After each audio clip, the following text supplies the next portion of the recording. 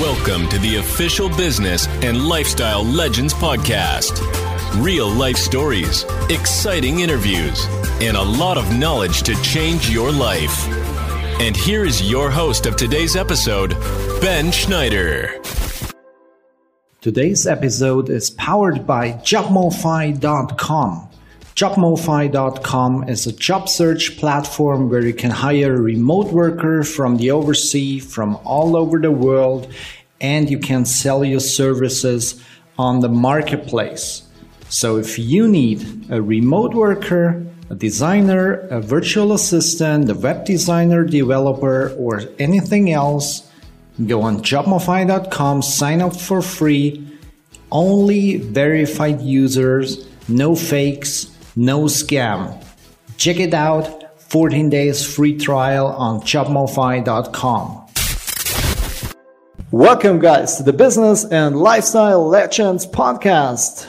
My name is Ben Schneider and today I got another awesome guest for you. He's the co-founder of 10speed.io and is passionate about helping companies grow via SEO and content. He has been doing SEO for over 12 years, has consulted top SaaS companies and led the marketing and growth at Sprout Social from 100K to 100 million in revenue. He has worked as a technical and analytical startup marketer for more than 12 years and has experience helping company acquire more customers. These companies include Sprout Social, Hologram, Silo, and Help Scout. Please, guys, welcome from Chicago, Nate Turner. Hey, Nate, how are you doing? Hey, Ben. I'm doing well. Thanks for having me.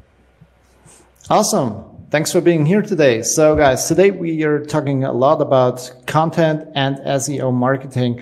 So, Nate, you were in a leading position at Sprout Social, and Sprout Social is a very huge company these days. And you were helping or you were leading to help this company grow. So what have you done there to grow the revenue from 100K to 100 million? How's that possible? So I joined in the basically beginning of 2011, was like the 18th employee and the first marketer. So came in where there was some good momentum with the product. And it was pretty low price point, self-serve. So we had a decent amount happening there and really just kind of took it and started to scale different channels. So, paid search was a solid first channel to really be able to scale up and grow. But in the meantime, we were starting to build foundations for content and SEO. And so over the years, really just kind of like tested a lot of channels, found stuff that worked. And then when it did, we just figured out how far we could scale. And then sort of naturally over the time, we moved up market, the product moved up market, price points increased. And so, our marketing tactics sort of evolved with that as we were going after different audiences. We were, beginning to test different, channels and doing things like co-marketing webinars or other demand generation stuff. And then eventually, as we started to build out into the enterprise, starting to layer on things like account-based marketing and whatnot. So, definitely evolved at different stages of growth because obviously from 100K to 100 million is many different stages. So there's probably hours worth we could talk about just in that trajectory alone. But definitely I would say one of the biggest things that was sort of a mainstay through all of that and a huge driver of growth was really the content and organic search. And so that continued to just build and scale, and we put more and more time into it. And even when I left, it was definitely the number one channel for traffic, leads, revenue, everything. So that's probably the one big thing that stayed a solid contributor through all of it. So you were gaining more traffic and with SEO and content marketing than with PPC? Oh, yeah. Yeah, significantly more. Yeah. Okay. For the people out there who do not have an imagination about PPC spendings, and you mentioned it was different stages, but with which PPC budget were you starting, and in your case, with which PPC were you ending? Yeah, I would say early stage was probably like $25,000 a month in ad spend. Was probably kind of where we're at in the very early days, and then it definitely scaled, but it was probably like probably no more than like 300,000 a month. Almost 9 years later, so it definitely scaled. But like even in that time, the social space became so much more competitive that when we started it in 2011, it was really hard to stomach, $5 CPC on some of these terms. And, as of, even just a couple years ago, there were some of those terms that were well into like $60, $70 CPC. So, you can understand how like even a budget that, whatever increases 12x or whatever that might be, isn't necessarily producing that same level, or it's not scaling the outputs 12x necessarily, because the competitiveness just scaled so much in that time. Yeah, understand. And maybe you can share also your experience. I'm doing Facebook marketing for a lot of stuff, and people out there think if you scale something, you have the same rate. So let me explain this. If you make a sale for $10, so then you just need to 10x the budget, and then you got 10 sales, which is, in my experience, not the case. So maybe you 10x the budget and you get 8 sales because the budget is increasing, and the pages like Facebook or Google are spending more money. So it's not getting cheaper or staying the same level. It's getting more expensive. Do you have experienced the same? Definitely. And that's where like the challenge of growing, because if you have like your core audience, and I don't know, just say they're like all part of this one Facebook group, and you're like, yeah, we can just target, we know exactly who they are, and we get this like really, really high conversion rate. Well, ultimately, that's only going to go so far. And so as you have to kind of like loosen up your targeting or who you're going after, or, broader audiences, you ultimately are going to lose some of that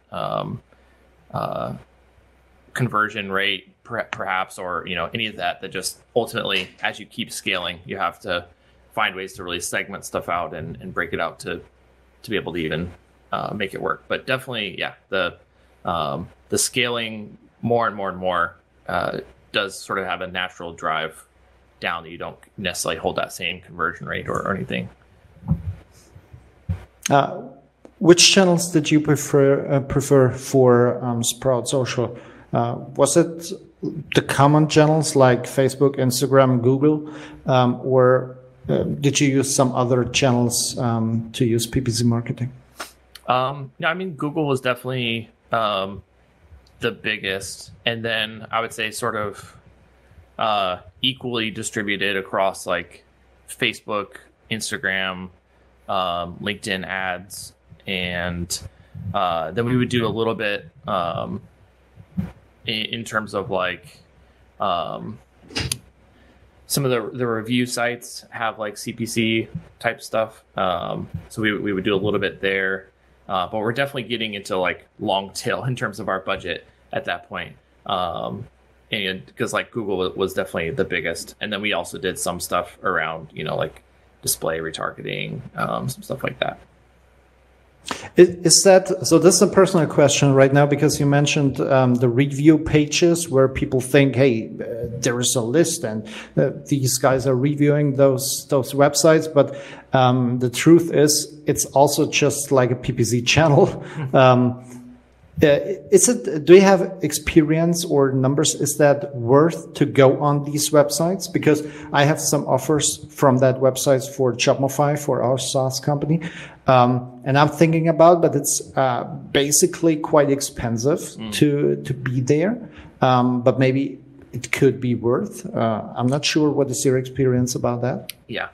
I mean, it was pretty niche what we were doing. I mean, so I don't remember off the top of my head what the specific sites were. It wasn't like G2, but some of those other similar sites that do the reviews on software companies, and they just had like the CPC model. But we were very, very targeted because similarly, like if we were really in like the social media management category, we could get, a cost per lead that was effective. But as we started to go out into other categories, same thing we were just talking about, like it goes out the window. And so we were pretty limited there. We would stay in that category, take the cost effective leads, but there wasn't scale.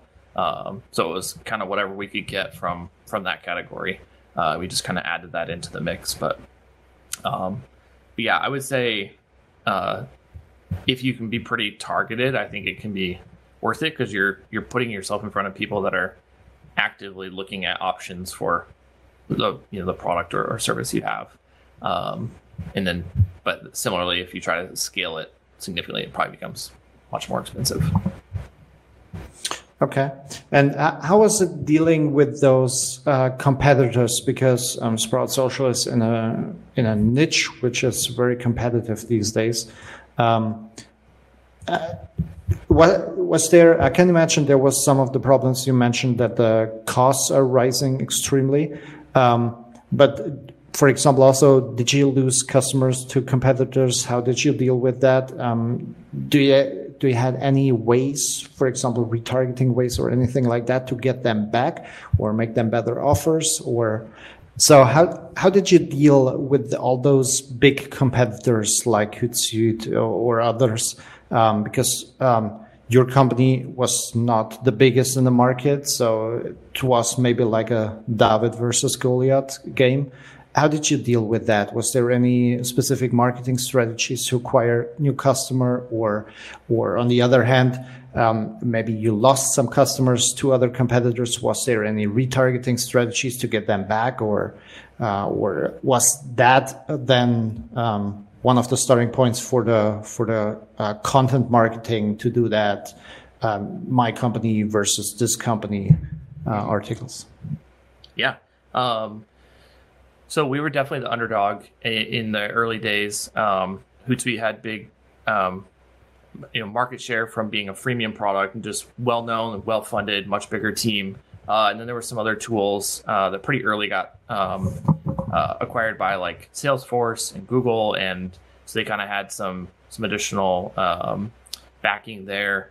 And so we were definitely an underdog. But as things so early on, I would say like we were trying to do a little bit of competitive stuff, but really just kind of focusing on our product, less of like trying to compare because people were just further along with product and bigger. And then as we got further along, I would say the market sort of shifted into like there's free tools. There was like sort of the point solutions, like you could get Buffer just to like schedule tweets or something. And then there was like all-in-one type of platforms, which is what Sprout was. So we sort of like started to have a little bit of a definition there. And I would say more often than anything, it was sort of competing against like free. So people were just like not necessarily ready, and that's fine. We were just sort of had to deal with that. But over time, I would say like if we did lose people to other platforms or we lost people to just going back to free, we didn't necessarily retarget, but we definitely would, when we had decent product developments, like we would sort of hold, like not every feature, but like we kind of hold until we had something a little bit bigger, and then kind of bundle some of the other updates we've made. And then we go back to people that had tried us in the past, but didn't purchase, as well as people that were past customers, and saying like, hey, we now have this feature or whatever it is, plus, all these other things. And I know there was some different ones that had like some decent wins because it was you're reaching out to people that were like, yes, that's exactly what I wanted in this, and it wasn't there, and they loved everything else, so then they were back in. So I would say that was big. And then over time, as like enterprise started to evolve and kind of moving up market, I would say there was the enterprise was probably the only one where they're really looking at like who's using competitors, how do we sort of like get them to come over to us, and everything else was pretty much just doing our thing, going after who we knew would be a good customer, and attracting the right people, because there was still, I mean, probably even today, there's still so much open space in the market of people that just aren't even using a social media platform that could be. So wasn't like super grinded out, sharp elbows, fighting with competitors all the time. But definitely as the company matured, I think there was a little bit more focus on how do we get people to come over from competition to our company. Okay. Do you have any experience with that content marketing articles? Because you are an SEO pro and a content pro, and I could imagine if you do those articles and those videos like Hootsuite versus Buffer, Hootsuite versus Sprout Social, stuff like that, people are looking for Hootsuite, but then they're seeing the alternative and realizing, hey, maybe this platform is better for me or something like that. Have you experienced there any increase for traffic at first, and then also in conversions from those specific articles? Yeah. So we actually did not do much of that with Sprout. And in the early days, it was, again, sort of like we wouldn't do a versus page because like you either have to like stretch the truth on those pages to make yourself look really good. And then when people get in, they realize that's not really the case. And so that's not a good experience.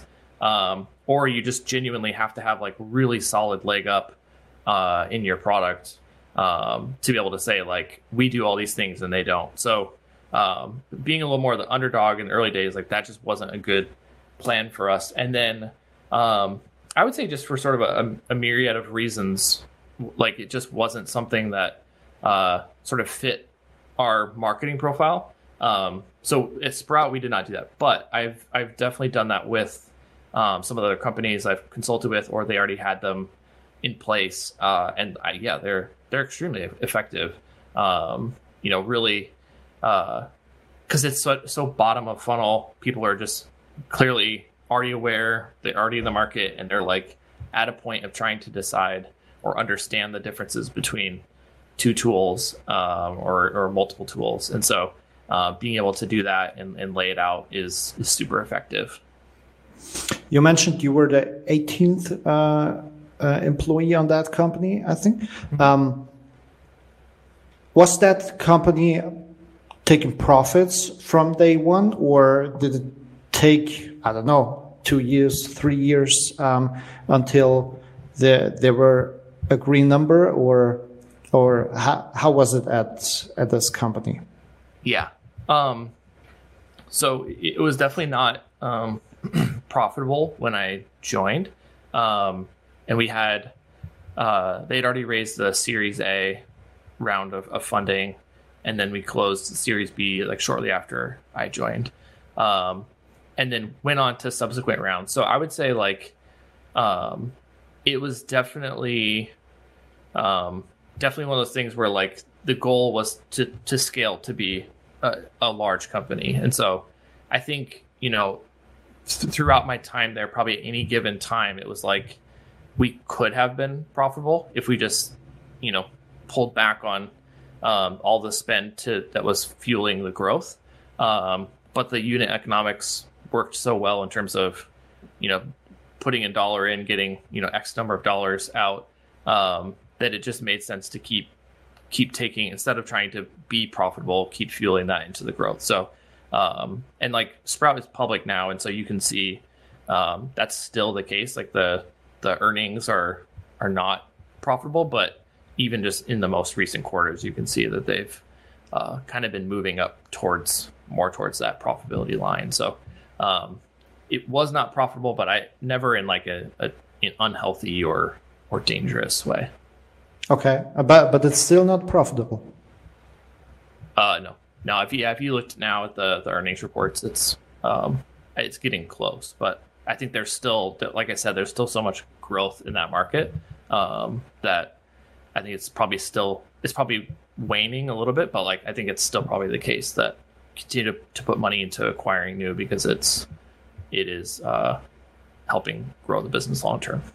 Yeah, got that. So then you moved to your own company, to 10speed.io, where you're consulting and helping other companies. So are you specialized in SaaS companies, or you're also doing e-commerce consulting or stuff like that? Yeah. So we, when I was consulting, when I left Sprout, I was definitely working just with B2B SaaS companies. But with 10speed, it's like a content optimization agency. So we're doing strategy as well as content creation for new and existing content. And I would say, work pretty heavily with SaaS companies, B2B companies right now, but definitely have a good mix of like e-commerce and direct to consumer as well. So that's probably the two main areas that we focus. Okay, what are the main reasons why a SaaS company is contacting you and telling you, hey, Nate, please help us because we need help, ... Yes. I would say the number one reason is there are a lot of companies that are maybe between like $1 million and 10 million in revenue, and they have a small marketing team, maybe a head of marketing, a content marketer, and one other role. And the content marketer is typically required to do all kinds of stuff from like blog content, ebooks, sales collateral, like any all kinds of content. So we're able to typically layer in and sort of be that deep SEO expertise and strategic partner for that person. So they spend less time researching topics. They spend less time planning out content and understanding how to make it structured and written in a way that ranks. And so we really support that. The other main area would be companies that are sort of stalled out with organic traffic or even like declining, they're losing traffic. And that's where we're able to kind of dig in and understand where they're losing it from and why, or why it's flat. And then kind of a mixture of optimizing or combining existing content as well as creating new to kind of help begin to scale that up again. Okay. What do you think about the SEO stuff? So there are some people out there for their companies, they didn't know how to do SEO, and then they went to a marketplace and hired someone for, I don't know, 50, 100, 200 bucks to place some backlinks, and then they got thousands of backlinks, or were buying that on eBay. And maybe then they realize, oh, that was maybe not the best decision to hire this guy. I know there is a way to remove those backlinks or tell Google, hey, this backlink is not, I don't want to have that. I'm not sure why this backlink is leading to my website. But what do you think about that? Or also broken links? Is there a huge impact to your website if you put in the work to remove those backlinks? Which are not good, obviously, or just let them be there and Yeah. I mean, I would say, certainly with a lot of things sort of depends on, case by case basis, but there's definitely a lot of opportunity when there's a pretty rich backlink profile. If there are some pockets of that are less desirable links, certainly, using the disavow tool to indicate to Google that you don't want those recognized is certainly a way. I mean, sometimes you have the ability to kind of go back and get those removed, but certainly, something that's like thousands of links, you're not going to want to do that. But I would say, like in a lot of cases, if it's bad enough, there can be definitely some positive impact to that. So I would say it probably just becomes a question of, how much effort has to go into doing that, and then what you think some of the upside is. So, but yes, like generally, I would say it's definitely a good thing to be able to be looking at the quality of the backlinks, kind of understanding what that profile looks like, and then if there are some areas that are concerning, being able to fix them. Okay. I was talking here in the podcast with Neil Patel, and one of his advice was for people who want to get backlinks, for example, they should contact the host of the website and ask them if it's possible to put the backlink to your website, to your store, or anything like that. And that's basically an advice that a lot of people are giving out there. But the truth is, in my case, that mostly if it's a good backlink, if it's a backlink with worth, you got to pay for it. Would you agree with that? Or is it that easy, or are there enough opportunities out there to get free backlinks by contacting the blogger or the host of the website? Yeah, I think there's a lot of similarities between link building and outbound sales. So I mean, I agree with Neil. Like, that is, I think, still the preferred way, to really just be doing true outreach. But it like outbound sales, it's a numbers game. Like you certainly can't sit down and send off 5 emails, and then kind of wait for the results. I think it's needing to have a process and even more so a system to be able to be identifying the right sites and doing outreach to them at scale to build those links. But I would say that's like one facet of link building. There's certainly other things that people are doing to promote their business and generate press and brand awareness that generates links.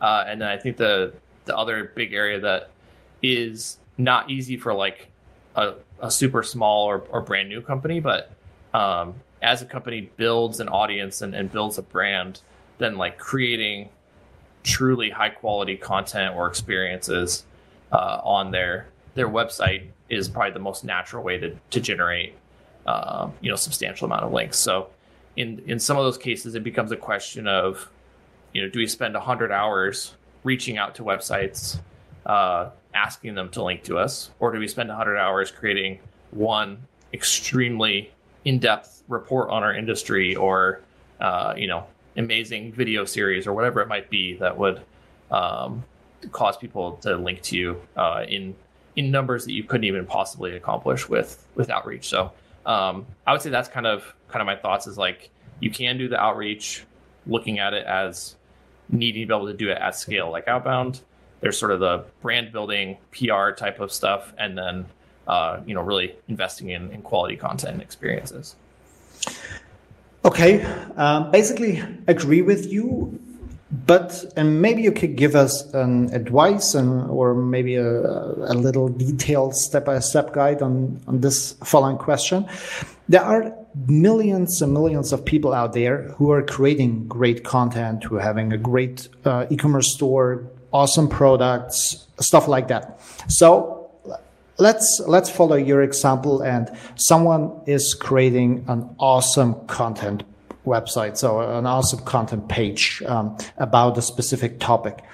And this guy has this awesome article, way better than the competitors, with the competitor overview and all that kind of stuff, with a video in it, some pictures, an infographic, all that kind of stuff. What would you recommend to this guy? Let's give him a little money. Let's say he has, if it's needed, that's up to you, 1,000 euros or dollars or anything like that to promote this one specific blog article or content page. What would you recommend to him?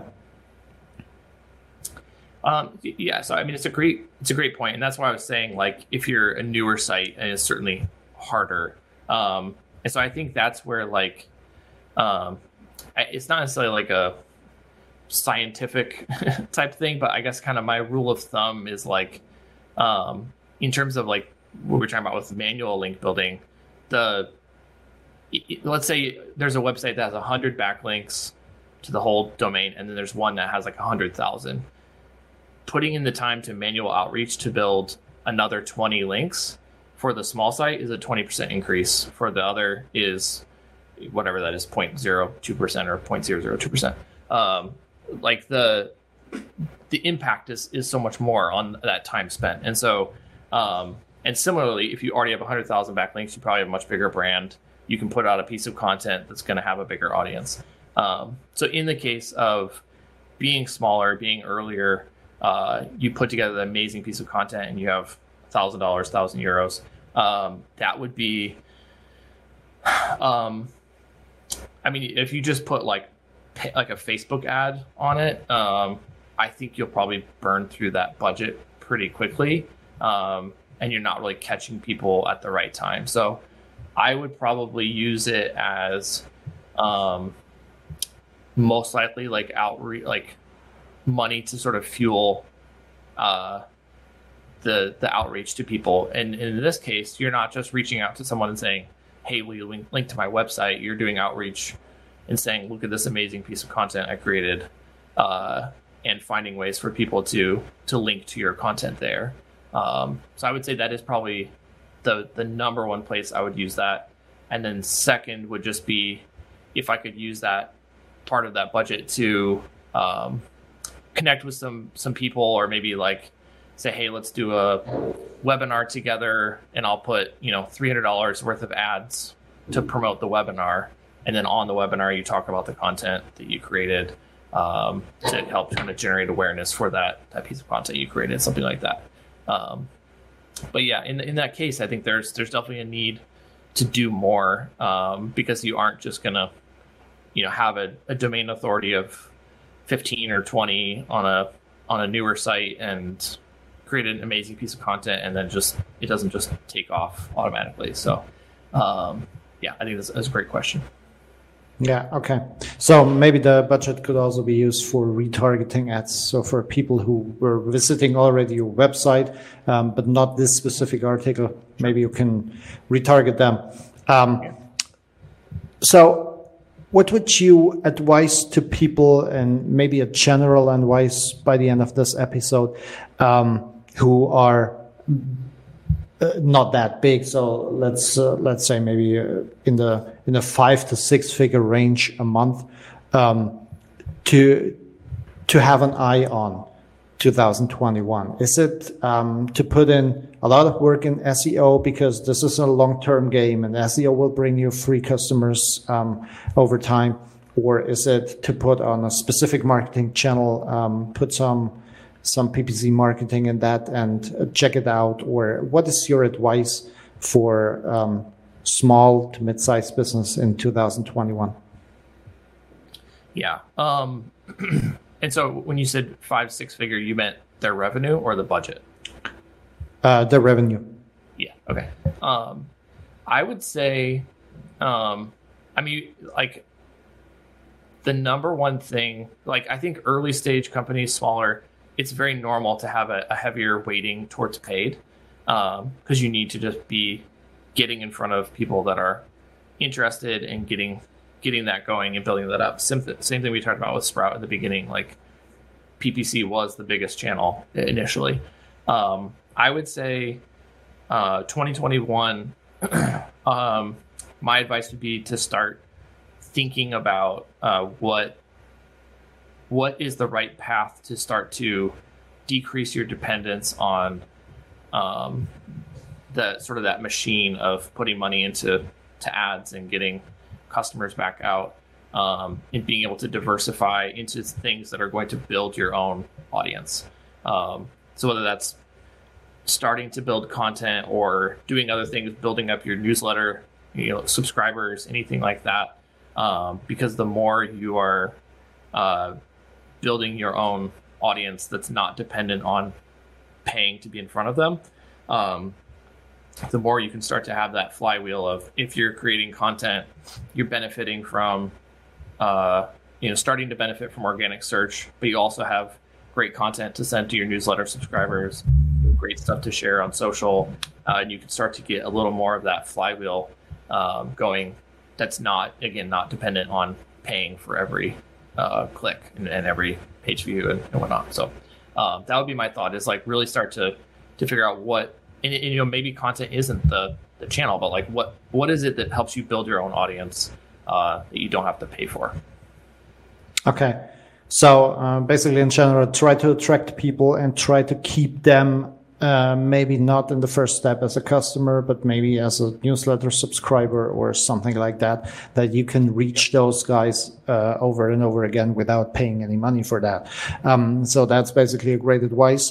If you guys want to learn more about SEO, content marketing, maybe you're struggling with your business, I could recommend to go to 10speed.io, 10speed.io, and there you can get in touch with Nate and do a consultation call, and maybe you can also scale your company like he did with Sprout Social. So awesome. Nate, thanks for being here today.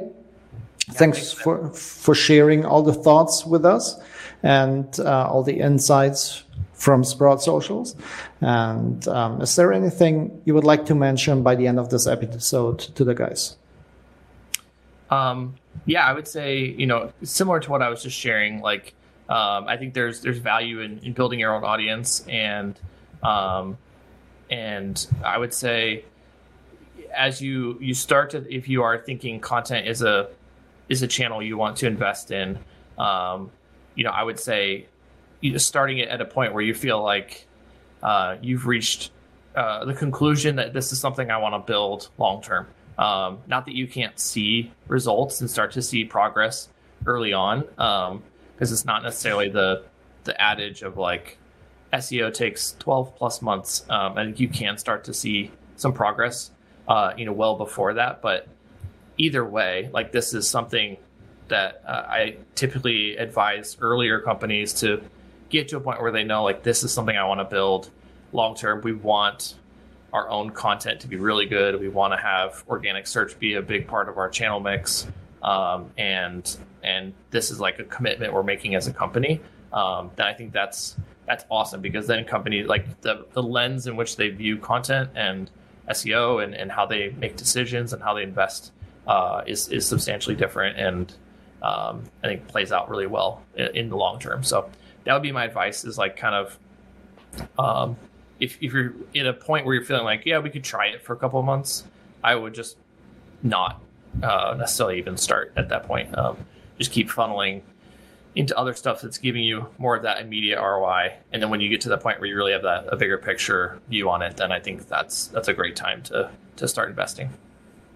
Awesome. Thanks for that word. So guys, you definitely can improve the content marketing and the SEO stuff, but it will take some time. You need to be aware of that. Thanks, Nate. Thanks for being here today. Thanks for sharing all that. As I mentioned, hopefully you guys like that episode and be with us in the next episode. Bye, guys. Bye, Nathan.